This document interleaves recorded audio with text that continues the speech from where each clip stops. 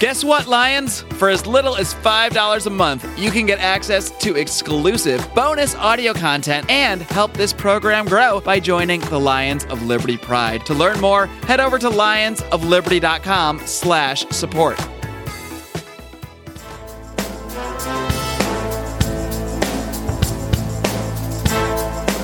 Welcome to Felony Friday, a presentation of the Lions of Liberty podcast.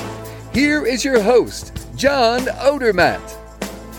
Felons, friends, and freedom lovers, welcome back to Felony Friday, a weekly show right here on the Lions of Liberty podcast. Of course, Felony Friday, each and every single week, I focus on exposing injustice in this nation's broken criminal justice system. And for our new listeners out there, if this is your first time listening to the Lions of Liberty podcast, your first time listening to Felony Friday, this is only one of 3 shows that we have here. We have a show every Monday hosted by Mark Clare. It's our longest running program, our flagship program, where Mark interviews leading minds in the liberty movement. He hosts roundtable discussions. Every Wednesday, we have Electric Liberty Land, hosted by Brian McWilliams, your weekly shot of culture, comedy, and liberty. This episode of Felony Friday is the 105th episode. So that means you'll be able to find the show notes with links and notes to everything I'm going to talk about today with my guest at lionsofliberty.com/FF105. And this is actually combination episode of Felony Friday. It's an interview and a felony review. So trying something new here. So we're going to talk to a libertarian author, and then we're going to review some felonies, and at the very end play America's fastest growing game show, Is This a Crime? And Should They Do Time? Guys, one more note before we get started. This episode of Felony Friday is sponsored by the Better Money Political Action Committee. The Better Money PAC was founded to identify and help elect candidates who will fight for 3 founding principles: financial responsibility, safe cryptocurrency, and free market solutions. The Better Money PAC will invest in 5 selected races in 2018 in order to elect candidates at the state level who embody the fight for better money. You can donate to the Better Money PAC through our Lions of Liberty affiliate link. Just go to lionsofliberty.com/bettermoney. My guest today on Felony Friday is Derek Williams. Derek is a passionate and lifelong libertarian, a licensed acupuncturist, and the author of Liberty and the Thin Blue Line. Derek has seen the damaging effects of the out-of-control police state, and in response to that, he decided to do something about it by writing this novel in order to draw attention to this growing problem of police abuse, of police violence that we have in this country. Derek, welcome to Felony Friday. Thank you. I'm glad to be here. Well, thanks for coming on the show, man, and thank you for sharing your book with me.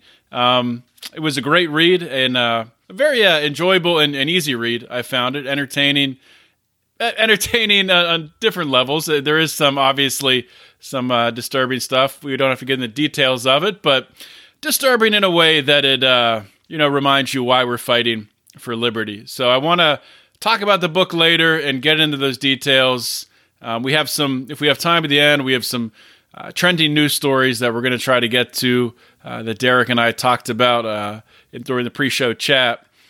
But before we get to that stuff, I want the Felony Friday audience to get to know you, to get to know what you're all about, what drives you, what has pulled you in to the liberty movement. So first things first, how did you become a libertarian? Well, I think I probably always had libertarian ideas from the time I was a child. I just believed in live and let live. Leave people alone. Don't pick on other people. Don't let other people pick on you. I was a small kid, and I was bullied in school, and I know what it's like to be bullied. And I would always fight back, and I fought back hard, And as far as when I knew what a libertarian was, I remember the first time I ever saw the word libertarian.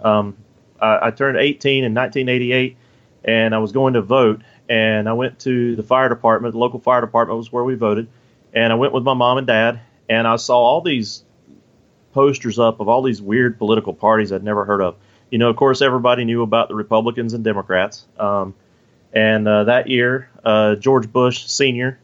was running against, I believe it was Walter Mondale. Is that correct? I think. That sounds right. Yeah. Yeah. And so back then, I remember I saw a sign. And I saw there was like a communist that was running. I think you had to write them in, and there was a socialist workers party that was running, and you had to write them in. And they had posters for all these, even in the small town I lived in. And I remember I saw a libertarian sign, and it had Ron Paul. And I said, Dad, what's a libertarian? He said, danged if I know. He said, but it don't matter. They're not going to win anyway. And I said, okay. And so I just kind of, wrote it off, and we were Republicans, so we voted for Bush, and I wish I had that one back now.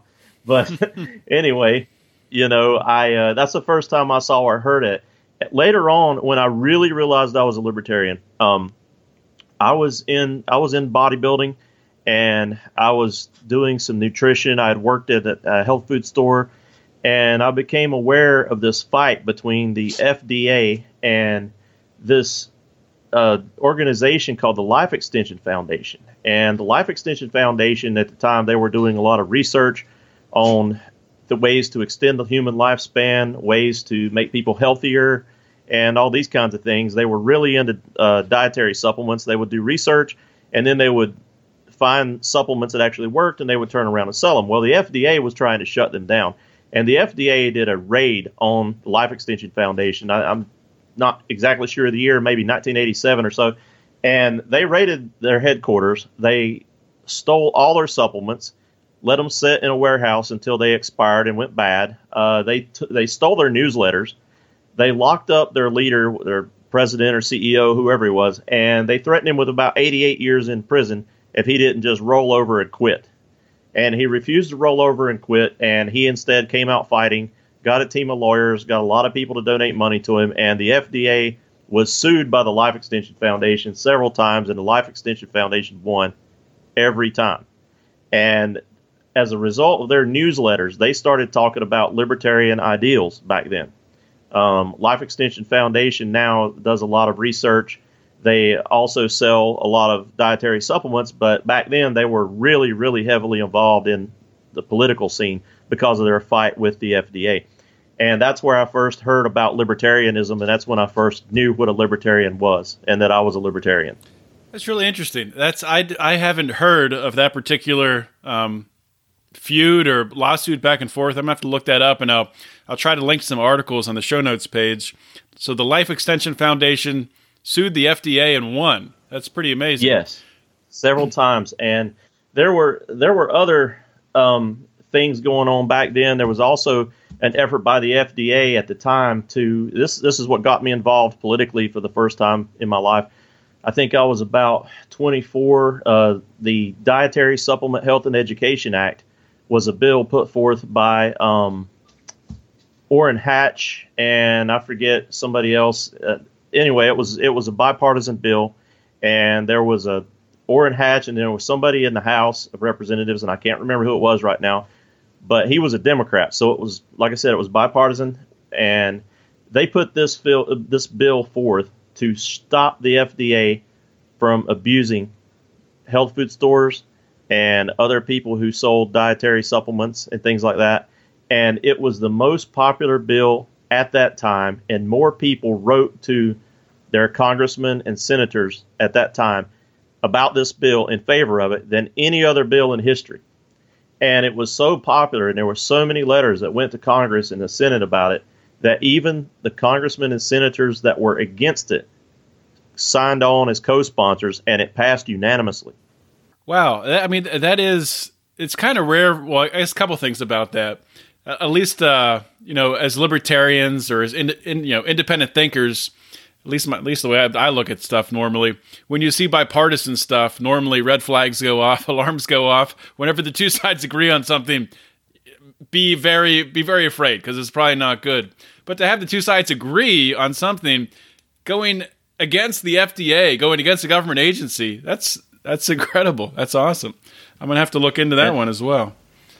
Yeah, it was pretty awesome. What it did basically at that time, it gave the FDA the authority to pull a dietary supplement off the shelf, but only if they could prove it was harmful. So they had the burden of proof was on the FDA to prove it was harmful. And what the FDA was trying to do was, of course, they're basically bought and paid for by the pharmaceutical companies. And the pharmaceutical companies were wanting to pull a lot of the dietary supplements off the shelf to make them prescription drugs. And that's what they were after. They were trying to get all the good and effective dietary supplements off the shelf so that they could turn them into prescription drugs and sell them at a huge markup and take advantage of the public. And these congressmen and senators were thankfully aware of what was going on. And the FDA, they still, like I said, they still have the authority. They pulled Ephedra off the shelf years ago. You probably remember that. There was a lot of people using it and abusing it. And so they still will pull one off the shelf occasionally if it's heavily abused. But for the most part, the FDA doesn't even use the power it's been given. And they keep complaining that they don't have any power. But yes, they do. They have the ability to pull things off the shelf if they need to. But they keep, of course, they always want more and more and more power. But thankfully, the public was wise to it and still is. So hopefully that will never be overturned. Yeah, I was just going to say that they pulled Ephedra off the shelf. That's what was in Hydroxycut, right? And then that's right. Yes. Hydroxycut came back, but it wasn't the same deal. But so I'm curious. So it seems like you came at this from a very obviously the health side angle. You were into bodybuilding, and that gave you the angle on that to notice the cronyism of the FDA. So what brought you over to really the looking at the police state side of things, looking at government overreach into communities and police overreach even at the municipality level or at the township level? Well, what happened is it's very interesting. When I was in high school, I actually wanted to be a cop. And that's crazy. I know nobody that knows me would believe that if they didn't know me back then. But there was me and two of my friends, and we wanted to become police officers. The other two, interestingly, did become police officers. And so I found out about the bad hours, at the time, low pay. Now, they're paid pretty well now. But at the time, the pay wasn't very good. There's a good chance of getting shot, not coming home. I just decided I didn't think that was for me, so I decided not to do it. And like I said, my other two friends, I kind of lost touch with them over the years, but they did become police officers. But what happened? I used to watch the TV show Cops, and it's been going on since the late '80s. And I started noticing they were getting more and more violent, more and more rough on the suspects. They seemed to become more and more dangerous. I actually had a couple of incidents where I've had a couple of run-ins with police that were a little scary. The first one was in 1989. I was driving home. I'd been to a bodybuilding competition. I was driving home late at night because it was out of town, and I was about 19 years old. And I was driving on a curvy country road where you kind of have to drive pretty slow because of the curves in the road and everything. It's about a 35 mile an hour speed limit. And I had this car just come flying up behind me. I mean, he must have been going 75 miles an hour. I was going about 35. So he comes flying up behind me. I don't know who this is. I'm thinking it's a drunk driver or some crazy person. So I gunned it and just ran as fast as I could in my car. And I was in a Chrysler LeBaron convertible turbo. So, it had a pretty good engine in it. It would move on pretty good. Well, what happened, I went around the curve pretty fast, and the car behind me slipped and went off the road. The road was wet. They slid and went off the road.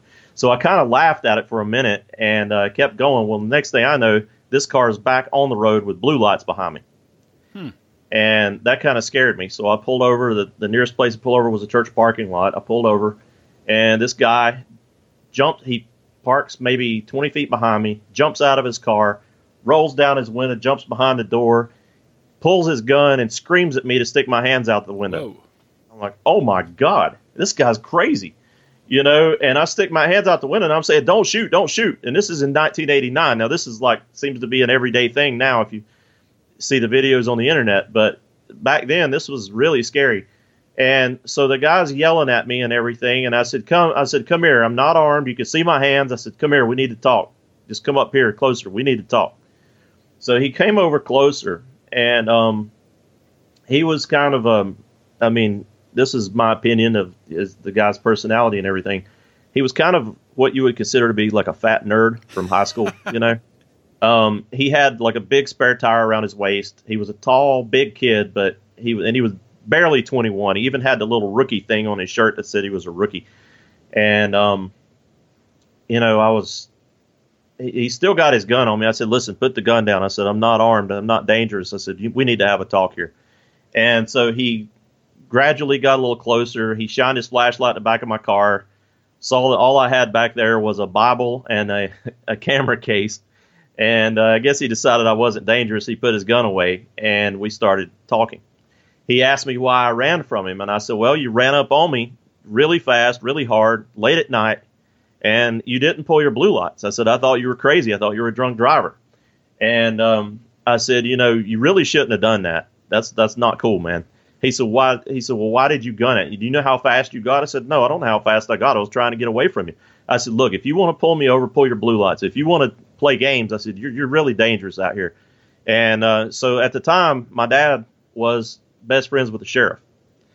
And so I had a little talk with this young man and told him that my dad was best friends with the sheriff, and I'm going to have a talk with Dad tomorrow morning when he gets up. And I did, and the sheriff fired the guy the next day. Wow. And so he lost his job, which was good. He needed to lose his job. But he begged me before he left. He said, look, man, don't tell your dad. I'm real sorry. I'm real sorry. And, he was just, I think he was a nerd, and he was kind of one of these high school nerds that kind of wanted to be tough. And his way of becoming tough was to go become a cop. And he was out what I call looking for adventure. There wasn't any trouble to get into, but he found some trouble because he made some trouble.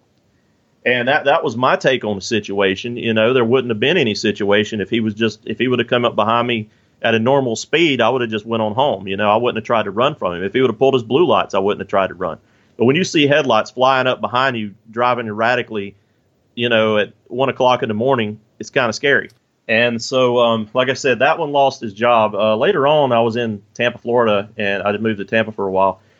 And I got lost. I was on, I don't know if you know about Malfunction Junction, I-275 in Tampa, but it's horrible traffic. And it was my first day going to work. I just moved there. I'd been there about a week, got a job. I was going to my job, and the interstate was so clogged, I thought there must have been a wreck or something. I didn't realize this is just like normal traffic. And so I pulled off on a little side road, and I got out my map. I had my map in my lap, and I'm just kind of cruising down this little side road, maybe 15, 20 miles an hour. Well, it turns out there's a school there, and I'm not really paying much attention, and there's a cop with a radar on me. So I was going 20 in a 10-mile-an-hour zone, and he motioned for me to pull over, and he walked over, and this cop was huge. I mean, he was about 6'8", about 300 pounds, solid muscle. The vein in his arm was bigger than my arm, and I'm not exactly a small guy, And he was huge, and he started yelling at me about speeding in a school zone. And he says, why would you do that? Why are you doing that? You're putting these kids in danger. And I think he wanted me to become like a smart aleck so he could pull me out and give me a beat down. I think he was trying to challenge me to a fight. And so I showed him my map. I said, look, I'm lost. I said, there's something wrong with this interstate. Apparently there's a wreck or something. I said, I was trying to find another way to my new job. He said, that's the way the interstate is. He said, there's no wreck up there. He said, it's just slow. You just need to get used to it. That's Tampa. He said, look, you just need to get back on the interstate. He said, if I catch you going through a school zone this fast again, he says, I'm going to bust your ASS, every time. And he was really a smart aleck and really hateful about it. And I thought, wow, this guy's dangerous. And I mean, steroids. Oh, yeah, he was definitely on steroids. I mean, when you've been in bodybuilding for a while, like I have, you can tell. Oh, yeah. Who's juicing and who's not. What are some of the giveaways? If you're overly huge and overly lean, like, you could have a guy that's small, like say under 200 pounds, 180, 190 pounds, that's ripped, that, very low body fat. That could be natural. Or you could have a really big guy that's kind of fat. Really big and muscular, but he's kind of fat, like an NFL lineman carrying around some excess weight, then they could be, some of those guys could be natural. But if they're really big and really lean at the same time, they're on the juice. It just doesn't happen. You just don't have 275, 300-pound guys walking around with ripped abs, At least not many of them. I mean, if you are that, probably naturally, you're probably a professional athlete or something. But Right, yeah. I mean, most guys that big, I'd say anybody over about 250 ripped is 99% chance they're on steroids. I mean, there's occasional genetic freaks that may not be, but I'd say 99% of them are. And I think that's another problem with police officers. I think a lot of them are on steroids. And I started seeing when I was on the internet, sites like Cop Block and some of these, where police officers are killing people's dogs, where police officers are roughing people up, murdering people, getting by with it. What I like to think of as far as accountability is what the accountability that doctors are held to, or like an acupuncturist, like in my field. We have an acupuncture board. If you do something wrong, you appear before the board and you defend yourself. And, you probably I would definitely have an attorney if I got called before the board. And you have an opportunity to present your case. They present the case against you, and they decide your fate. They decide whether they're going to fine you, whether they're going to suspend your license, whether they're going to take your license permanently, whether you need to maybe do some remedial classes, like some continuing education and whatever issue that you have or whatever. But, there's always some kind of accountability. So is that for acupuncturists? Is that at the state level or the federal level or the certification? It's at the state level. We have a national certification. You have to pass national board exams. And after that, you have to apply to the state to get your license from the individual state that you're working in. And the state board has a board made up of, I think, about 7 people. And I think 4 of them are acupuncturists. One of them is a medical doctor. 2 of them are just citizens, non-doctor, non-acupuncturist citizens. And then the district attorney is in on the meetings as well. And mostly they have the meetings about once a month, and they go over people that are new license applications. And if they don't see any issues, they go ahead and give the person the new license. They vote on it. But unless there's an issue, they're going to give you your license, But then they go into the disciplinary issues. And sometimes, there are disciplinary issues. Like, say, for instance, if a acupuncturist did something that endangered a patient, or, say, for instance, if they maybe molested a patient or something, they would take up that case and talk about it. And they would either, like I said, pull the guy's license or suspend his license, make him work under another practitioner for a while, maybe take continuing education classes. Or, like I said, there's a member of the district attorney's office there, and they could press charges, depending on what this person did wrong. So how could this be implemented in a similar fashion for police officers? Because obviously there's a hierarchy to cops. You report to the person above you, to the sheriff, to the police chief, whatever. So could you think something similar could be or should be implemented on a state level for police officers? Yes, I do. I think even state level, maybe even possibly on a city level or a county level. For one thing, they already have citizen review boards for police, but they're not really used like an acupuncture board or a medical board is. They're almost never held accountable. The Citizens Review Board really only has the ability to investigate and recommend. I've kind of researched it before this interview, and they just really have the ability to investigate and tell the police chief, well, look, this guy did wrong. We think you should fire him, or we think you should discipline him somehow, suspend him for 2 weeks or whatever. But the police chief or the sheriff does not have to abide by their recommendations. And so really, and another thing that I found out looking this up, a lot of these citizen review boards take so long that there's like a 1-year statute of limitations. The police have a police bill of rights in many of these locales. And these police bill of rights protect police against being prosecuted in many cases. They have a cooling off period before they can even be interviewed. They get to have their union rep present during interviews. They get to have their representation present. Well, that's not the way it works with a regular citizen. They drag you in there and they start firing questions at you, Mm-hmm. And some people are nervous and they don't know their rights, so they may talk, and everything they say can and will be held against them. But police it's a very different procedure. Police are not held to the same standards of accountability that doctors are. Let's say, for instance, I like to use this analogy, okay? Like, say, for instance, if you were in a hospital, say you're in a hospital, you're going to get your medial meniscus repaired, and the guy in the bed next to you has bone cancer in his leg, and he's going to have his leg removed. And let's say, like police sometimes raid the wrong house, a SWAT raid, they raid the wrong house, they kill somebody, they get by with it. And, well, let's say, for instance, you're in there for a medial meniscus repair. The other guy beside you is in there to have his leg removed for bone cancer. They take you back, they get the charts mixed up, and they take your leg off. And you wake up without a leg. And a lot of people think that stuff doesn't happen. My dad's a defense attorney. That stuff does happen. And there's actually been laws passed, probably on the state level, to try to prevent stuff like that from happening during surgeries like that, where surgeons have to initial if they're going to operate on a leg or where they're going to do their incision. And a lot of surgeons, they take offense to having to do that. So they'll just like write really, really small or just pretty much be a dick about it. But yeah, that stuff absolutely happens. But of course, like you said, if it does happen, they pay the consequences for it dearly. Yeah. You would, if that happened to a person in the hospital, they would be winning multiple $1 million lawsuits. And also the hospital, would come up with some kind of policy. Like now they have, the wristband that they put on you in the hospital has a barcode on it. They make sure that it's double checked, cross-referenced, everything. It may happen once at a hospital, but it won't happen there again, Mm-hmm. And they take measures to make sure it doesn't happen again because they're held extremely accountable. And the thing that happens with police is, they're not held accountable.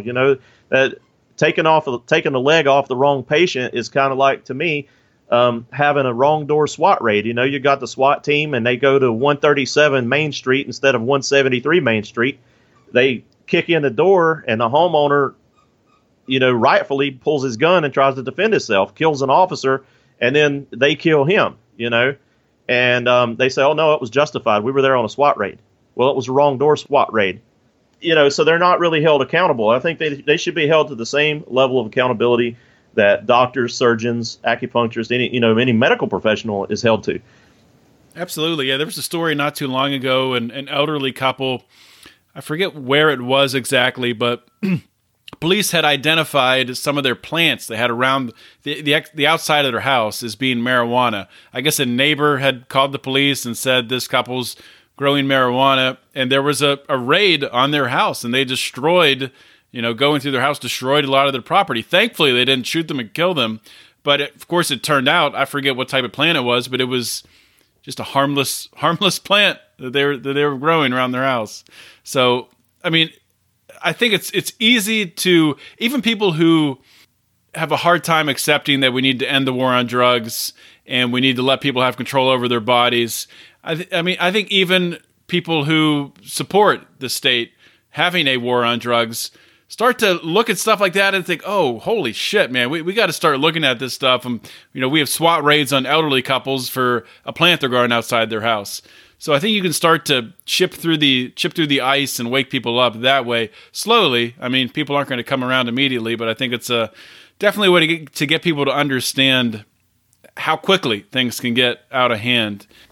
Today's episode is brought to you by the Better Money Super PAC. The Better Money PAC was founded to identify and help elect candidates who will fight for their 3 founding principles of financial responsibility, safe cryptocurrency, and free market solutions. And the Better Money PAC provides an avenue for those of us who support sound money to the problems plaguing this nation. They provide a way to take action, and they're going to do this by investing in 5 selected races in 2018 to elect candidates at the state level who embody the fight for better money. We decided to partner with the Better Money PAC because we believe in their vision. You can support both the Lions of Liberty and the Better Money PAC by visiting lionsofliberty.com/bettermoney. And of course, credit, debit, and crypto donations are accepted. So once again, lionsofliberty.com/bettermoney. Let's get back to the show. And I wanted to move on next here and start talking about your book. So obviously, you have a long past here as a libertarian, and you wrote this book, Liberty and the Thin Blue Line. Why did you decide to write it? Why did you pick being an author as an avenue to be an influence, to bring the message of liberty to the masses? Well, I started thinking about it. I wrote another book, and it's a clinical book to help acupuncturists, chiropractors, doctors to treat athletic injuries. And so this is my second book. So I started, and I always had good writing skills. So I thought, this would probably be a good way to do this. So I started just kind of rolling the idea around in my head of writing a novel, and I told my wife about my ideas and everything. And she said, that sounds like a really good book. You need to write this. And I told a couple of my friends, they said the same thing. So I started kind of just writing it down a little bit. And the story just developed as I went. And I think books are, that's one of the great things about the First Amendment. Our founding fathers realized that the written word is very important, and books can influence an entire society. And I thought what I was going to do is write a book where the police chief and the police department are so corrupt that they do just about everything that I've ever heard of corrupt police departments doing. And somebody strong and somebody good is going to have to stand against them. And so it's the David versus Goliath story. And, this police department, everything they did in this book, I looked it up to see, and it's been done somewhere. Yeah. And I mean, reading through this book, immediately right off the bat, you get some just completely tragic and crazy situations happening. But obviously with YouTube today and everything we see with police brutality really on the forefront, I think today people can read your book and realize that it's not just a complete, it is fiction, but it's not a complete fabrication, right? Like you said, this stuff does happen. So I think your book today is a lot more, I don't know what the right word is, but I guess it's a lot more believable than it would be maybe if it came out 10 years ago, before we had the internet and YouTube and Facebook Live and all this stuff where they put police abuse and police violence on the forefront of even people who 100% support the cops no matter what, understand that there's bad cops out there that screw up. So I think it's a timely book, and I hope it does well for you. Where can people purchase it? Where can they pick it up? Amazon.com. If they go to Amazon.com and type in Liberty and the Thin Blue Line, and my book should come up number one. And the cover of it has you saw the cover of the copy that I got for you. And, it's got a picture of the Thin Blue Line flag in the middle with the Lady Liberty, the Statue of Liberty, sinking in water in the Thin Blue Line. And in the background is the Constitution. Yeah, it's a great book. And so this is your first time writing fiction. Your first book was a clinical book, right? For being a first swing at fiction, I think it's pretty darn good, to be honest with you. So kudos to you for that. So do you have plans in the works to write more? Or? Yes. Thank you for that compliment, by the way. It means a lot to me. I really appreciate that. I'm going to do 2 more in the series. That's going to be a 3-book series. The second one is going to be more what happens in New Hampshire after the trial to the characters in the book. And the third one is going to be what happens kind of nationwide. And the third book, I'm going to go ahead and kind of give away a little bit. The third book's going to be kind of an end of the world type scenario. A really apocalyptic type scenario. Okay. And how the libertarian community fares versus how the people who don't value liberty fare, which, they're not going to fare as well. Hopefully it doesn't come down to that in the real world. But I hope not as well. But yeah, basically the third book, I kind of want to throw a little bit of everything in there. Like when the United States splits up, like people talk about how certain states are going to split and get away from the Union. Mm-hmm. Like there's always been talk about Texas. There's always been talk about New Hampshire, becoming independent of the United States. And in the third book, I'm going to have that happening, and also some other some apocalyptic type scenarios, like war and massive weather events. I'm not going to give away everything, but yeah, a lot of that. But like I said, the part in the book that people told me in this book was the fate of the sheriff. The police chief. Mm-hmm. Not the sheriff, but the police chief in the book he has that spectacular meltdown. And everybody that's read it so far told me that's their favorite part of the book. It's the type of book that it's, at least for me, it was a very easy read. And it wasn't the type of book, though, where you knew what was going to happen. I was definitely caught by surprise a couple times, which is good, obviously. And there's a lot more stuff that we could talk about, get into the details of the book. I don't think we want to do that. I don't think we want to give away too much. If you have some more time, we can talk about a couple of these stories trending in the news and play Is This a Crime and Should They Do Time? Is it a crime? Should they do time? Or do you think they learned their lesson from a hefty fine? Is it a crime? Should they do time? And since we have to ask the question, is the system down or out of line? So we can start out, and I want to start out with the one that you actually sent me first, because this one, I mean, it just blew me away. And I'll just do a quick overview of the story, then we'll talk about it. So this was in Louisiana, I believe, and cops show up in a neighborhood, in a housing development. There's a domestic dispute of some sort. A small 12-pound Chihuahua runs out of a neighbor's house. And in the police report, I guess this police officer says that this little dog charged him 3 times, and then this officer shoots the dog, killing it in a very, from the sounds of it, in a very gruesome way, in front of the boy who owned the dog, the young child who owned the dog. So just a gruesome scene, and hard to even imagine how this stuff happens. So the question to you is, of course, when we play Is This a Crime and Should They Do Time, should this cop for killing this dog, is this a crime? And should this officer be held accountable? Should they be thrown in prison?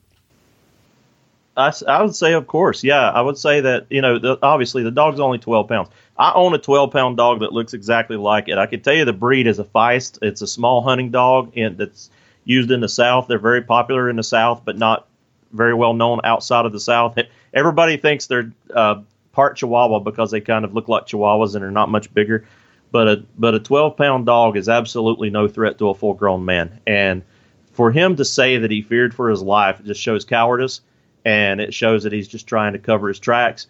And like I said, he needs to be held accountable. Now, the first thing that always happens with the status when I've put cop shooting dog stories on my Facebook page and how they need to be held accountable, the first thing a statist always says is, well, if you had a 150-pound Rottweiler charging at your throat and he's going to bite you, shouldn't you shoot him? What is he supposed to do? Just let him bite him in the throat and die? And you always hear some statists say it like that. You always hear some statists just say that, well, this dog's going to kill this cop and this cop was defending his life. There's no way you can defend the cop for shooting a 12-pound dog.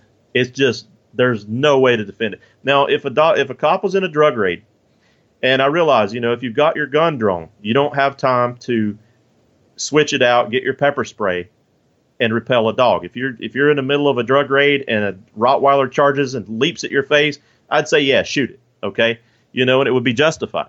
But under no circumstances with any dog under about, I don't know, then maybe they could set a weight limit on it, 30 pounds or whatever, should never be shot, 30, 50 pounds, whatever. There's no way that a dog, 12 pounds, is going to hurt anyone, especially a large police officer. Yeah, the first thing that should happen immediately, without even any questions about the situation, the guys shouldn't be a cop anymore. If you can't handle yourself in front of a 12-pound dog barking at you, you should not be a cop. You should not have that responsibility because it's obvious that you can't deal with it. It's obvious that you're a wuss. That goes without being said. So just a crazy story. And he should be charged with felony animal cruelty because that's what it is. If you or I or any other citizen shot a 12-pound dog with a gun, we would be front and center, 6 o'clock news, charged with felony animal cruelty. And I'm sure there would be a lot of protesters out there that would make sure that we did time, Mm-hmm. And any other citizen would have, I think police need to be held to the same standards or even, maybe even a little bit higher than ordinary citizens. We shouldn't have anybody that has the right to carry a gun has just as much power over life and death of others as a surgeon in an operating room. And surgeons are held very accountable when they mess up. And cops need to be held to the same level of accountability, I think, as surgeons. And like I said, 12-pound dog, if you shoot a small dog like that, number one, like you said, you can't handle the job. If you're afraid of a dog like that, number two, I think there needs to be a weight limit. If you shoot a dog under 30 pounds, automatic felony animal cruelty charge. Yeah, I've got to agree with you there. And if you think back, I mean, we're talking about comparing the actions of civilians to the actions of police officers. So if you think back for 5-6 years ago, whatever it was, when Michael Vick got convicted of animal cruelty, doing some horrendous things to dogs, fighting dogs, just abusing them terribly. And people rightfully hated him for that. And when he came back and played in the NFL, people protested outside the stadium. You don't see anyone protesting outside your local police office when an officer shoots a dog. You don't see anyone making a fuss about it on the local news or anything like that. It just, gets forgotten about. You'll have maybe a little bit of coverage in the media. Maybe it'll be on a little 2-minute spot on the local news, and then nobody talks about it again. It's just done with. So definitely not equality under the law there for sure.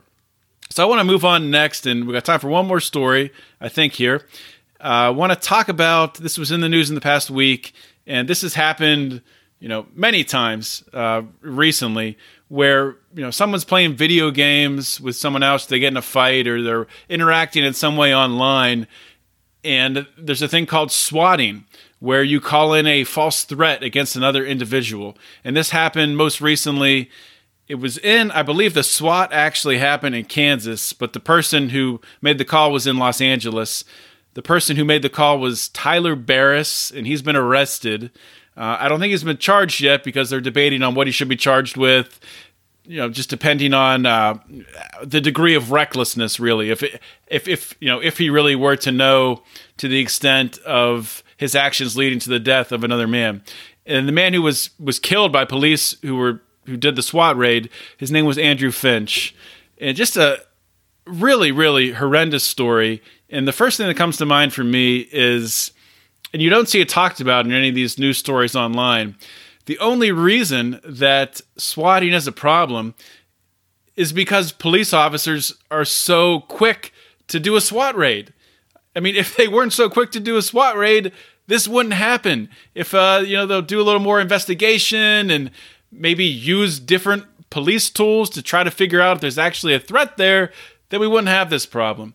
So, I mean, the question here is a lot of questions here, but let's start off with this first, Derek. Do you think in a SWAT raid, first of all, do you agree that this Tyler Barris has some culpability and should be charged with a crime? Yes, I do. I do believe he has some culpability and should be charged with a crime. And I also think that the police, they need to look at the body cam footage. That body cam footage is everything. If this guy that was shot, I know they said he looked like he was reaching for his waistband or whatever. Mm-hmm. I don't know. I mean, his pants could have been falling down. If he got caught by surprise and he came out of the house with his pants on and no belt, I mean, maybe his pants were falling down. He went to pull his pants up. I don't know. I'd like to see when he raised his hands, if it looked like there was anything in his waist, if it looked like there was anything in his hands, if it didn't look like there was a gun, if there was nothing shiny or black in his hand or in his waistband that looked like a gun and they shot him anyway, I think the cops need to be held accountable. I think there needs to be something because, there's just too many situations out here where these cops claim that, well, I thought he was reaching for a gun. I thought he had a gun. And, we have instant replay in the NFL. And, they go with instant replay to see if the guy's foot was in bounds when he caught the ball. And life and death is a lot more important than an NFL play. And why we've got cameras now on most, if not all, the cops. And why not go by the camera footage? If we see the camera footage and it doesn't look like he reached for his waistband, or if he was just pulling up his pants and he didn't have anything in his hand, they probably, there's a SWAT team there. They probably had half a dozen cops with guns drawn on him. They probably didn't have to shoot him that quick. Yeah, the only thing with the body cams, and back on episode 100 of this show, I had on 3 former cops. Dominic Izzo, who he's more of a conservative-leaning Trump-type type viewpoint where he comes from. Michael Wood Jr., he's more of a progressive, and Rayford Davis, he's a libertarian. He's an anarchist. And we were talking about this. And the one thing that we were talking about body cams, I should say. And the one thing that Michael Wood brought up that I'd thought about, but I think it's a really good point, is what you have to worry about with body cameras is who owns the tape database, who gets all those recordings. And whoever has that under their control, they can delete or keep whatever they want to. So that's definitely a threat, giving that control over to the state. So that's something I'm not saying that, don't use body cameras ever, because I think absolutely. I mean, I think there is a time and a place for it, but we have to somehow, I'm not sure how, but put in measures to protect people from not being put in a situation where just certain videos used and other videos not used. Definitely a situation that I think needs to be definitely a tactic, a solution to a problem that needs to be talked about more. I agree. Especially, if somebody, a lot of times when people have encounters with police, it's probably their worst day of their entire life. They're having a meltdown. Somebody with them or around them or in their families having a meltdown. The police are there to kind of try to diffuse the situation, supposedly. Sometimes they make it a lot worse, and sometimes people aren't wearing clothes. You don't want pictures of naked women going around, just because they're naked. Oh, yeah, let's share this police video. It's public property. Let's share it because this girl's naked, Mm-hmm. I could see that being an issue. Well, maybe make it public, but maybe blur out her private body parts. You know what I mean? Mm-hmm. Maybe make the footage public where it's a matter of public record, but blur out any nudity on it, that could possibly expose someone or something. Blur out maybe anybody's personal identifying information, like say maybe their house number or their tag number on their vehicle or something, where you have a right to see the footage. You have a right to see everything. But any nudity is going to be blurred to protect the person's privacy. Any identifying information like their tag number on their car or their house number on their house or their mailbox is going to be blurred. That way you maybe can't necessarily, find them if you want to go find them, but at least maybe it should be made public where the police are going to be held accountable, because I think that's the biggest problem right now is that they're not being held accountable. Yeah, and also put in place some sort of accountability for these camera malfunctions, in air quotes, that we hear a lot about. Investigate that stuff, follow up, and that can't just be an excuse. That seems like it's used all the time. So that's exactly right. I agree. Derek, I want to thank you so much for coming on Felony Friday. This has been fun. I've learned a lot too. I learned all that stuff at the beginning about the FDA. It's always awesome to bring on another libertarian and talk about these ideas. And this is a way that we're going to get through to people, change people's minds, and make some progress. So I want to thank you for everything you're doing for liberty. I want to thank you for writing your book and future books, and we'll have to have you back on to talk about those. Just want to give you a minute here to plug anything else you need to, or give any parting words of wisdom. Well, thank you so much for having me on. I really appreciate it. And like I said, my book is called Liberty and the Thin Blue Line. It's an awesome read, as John said. If I do say so myself, I've had a lot of friends that have read it that said it's one of the best books they've read, and they couldn't put it down. Everybody that's read it has told me I couldn't put it down until I finished it. And it's available on Amazon.com as a Kindle reader book. And I think it's priced fair. It's only like $7.99, I think. But like I said, it's called Liberty and the Thin Blue Line. You'll know when you get it pulled up because it's got the Statue of Liberty in front, sinking in water that's inside the blue line on the police flag. And in the background, it's got the U.S. Constitution. All right. Well, thank you for coming on, Derek. Okay. Thank you so much. I appreciate it. Hey, guys. Hope you enjoyed this interview with Derek Williams. I certainly enjoyed it. I thought it was a nice different perspective. Derek is a lifelong libertarian, as we talked about, and he comes at the ideas of liberty from a couple different angles. Of course, his book, he's coming at more from the policing angle, looking at that aspect, policing gone wrong.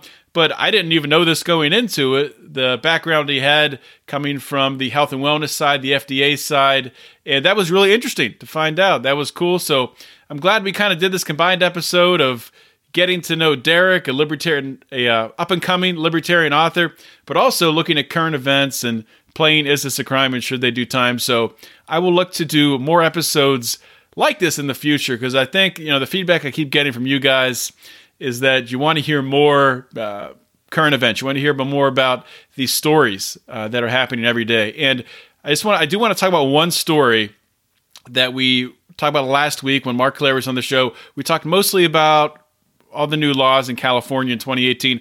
But before we did that, we talked about a case in Las Vegas of Kirsten Blaze Lobato. And that actually is a case that I covered on an earlier episode of Felony Friday, episode number 55, with Jordan Smith of The Intercept, talking about that story.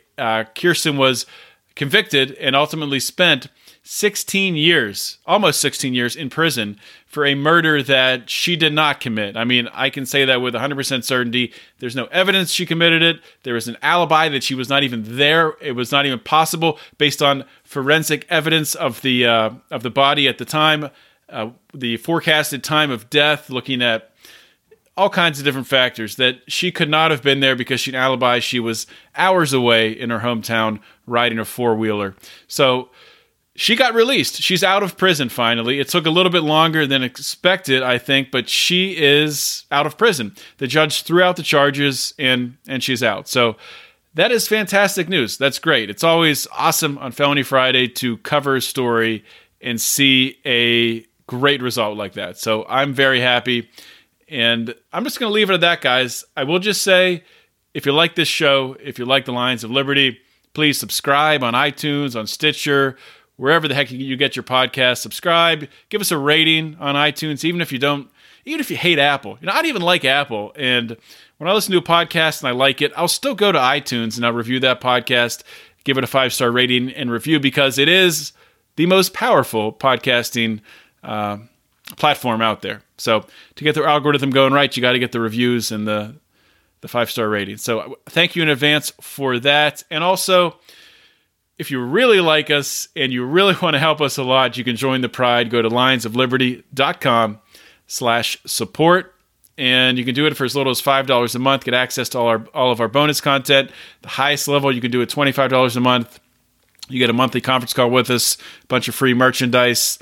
$10 the middle level. You get obviously you get to listen to all the stuff as well, all the bonus content, and you get a little bit less free merchandise. You do not get the call, but hey, it's still a great deal. And we just hit $700 total in our Pride per month. We have 71 members, so it's fantastic. Things are looking up. Very, very excited to see what 2018 holds. So that's all I have. Thank you all for listening. This is John Odermatt signing off. Always remember to keep your head up and the fires of liberty burning.